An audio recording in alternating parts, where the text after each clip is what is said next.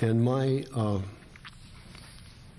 instant response, which I had not calculated, and it surprised me when I came out because I thought I had other things on my mind as well. My instant response was the reduction of genetic diversity.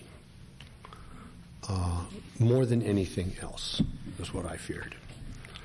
And then I had to step back and ask myself exactly, what did I mean by that in softer terms, in more accessible terms, and why. It means, of course, loss of species, loss of beings, not only large, interesting vertebrates like elephants, lions, wolves, grizzly bears, orangutans, mountain gorillas, and the long list of vertebrate mammals that most of us by now probably are somewhat aware of, that will quite possibly be relegated to surviving in zoos or in wilderness parks by a century from now. The end of large vertebrate evolution, Michael Soule, the conservation biologist, says, is at hand. Unless something really radically different happens in the world than anything that we would predict based on current evidence. But more than the obvious creatures, many far less obvious and maybe far less fetching or winsome creatures are out there also deeply endangered. And indeed, so are an awful lot of plant species. In fact, to refine the discussion, as I learned to do a little farther down the line, what is endangered, we should say, is not just individual organisms or individual species of organisms, but habitats, communities, whole communities. We're accustomed to thinking that way now, more and more.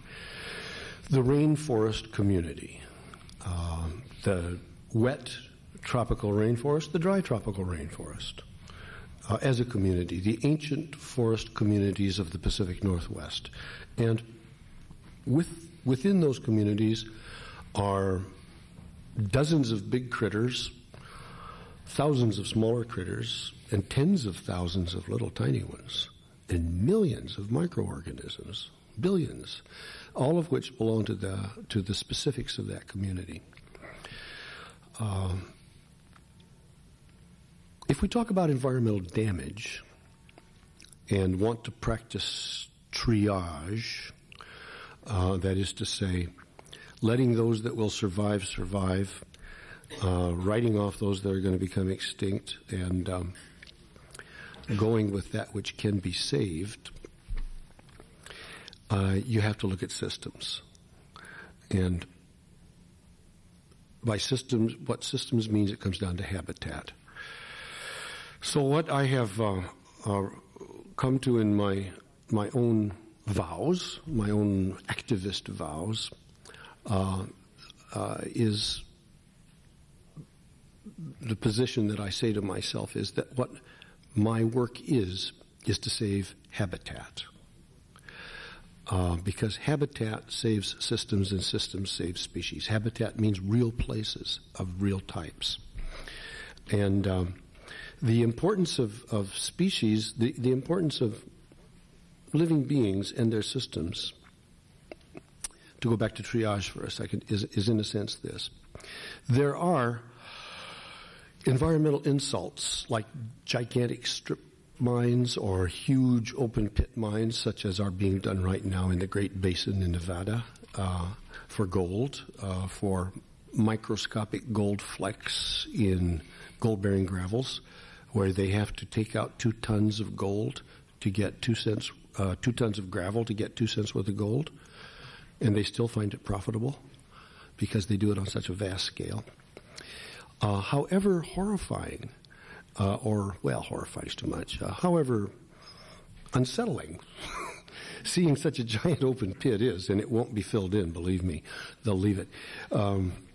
Nonetheless, in geological time, it will heal itself. A number of other things that are happening out there to the world that we may dislike, such as paving over the prime agricultural lands of the Great Central Valley, or any kind of paving over of soils here or there by suburban development all over the planet or all over the United States, are reversible in some kind of time frame. And a certain numbers, certain sets of plant communities or forest communities in which the soils have not been too badly disturbed will also come back. But a species once lost is lost forever. So that is a kind of bottom line insult to the integrity of the planet, is loss of species.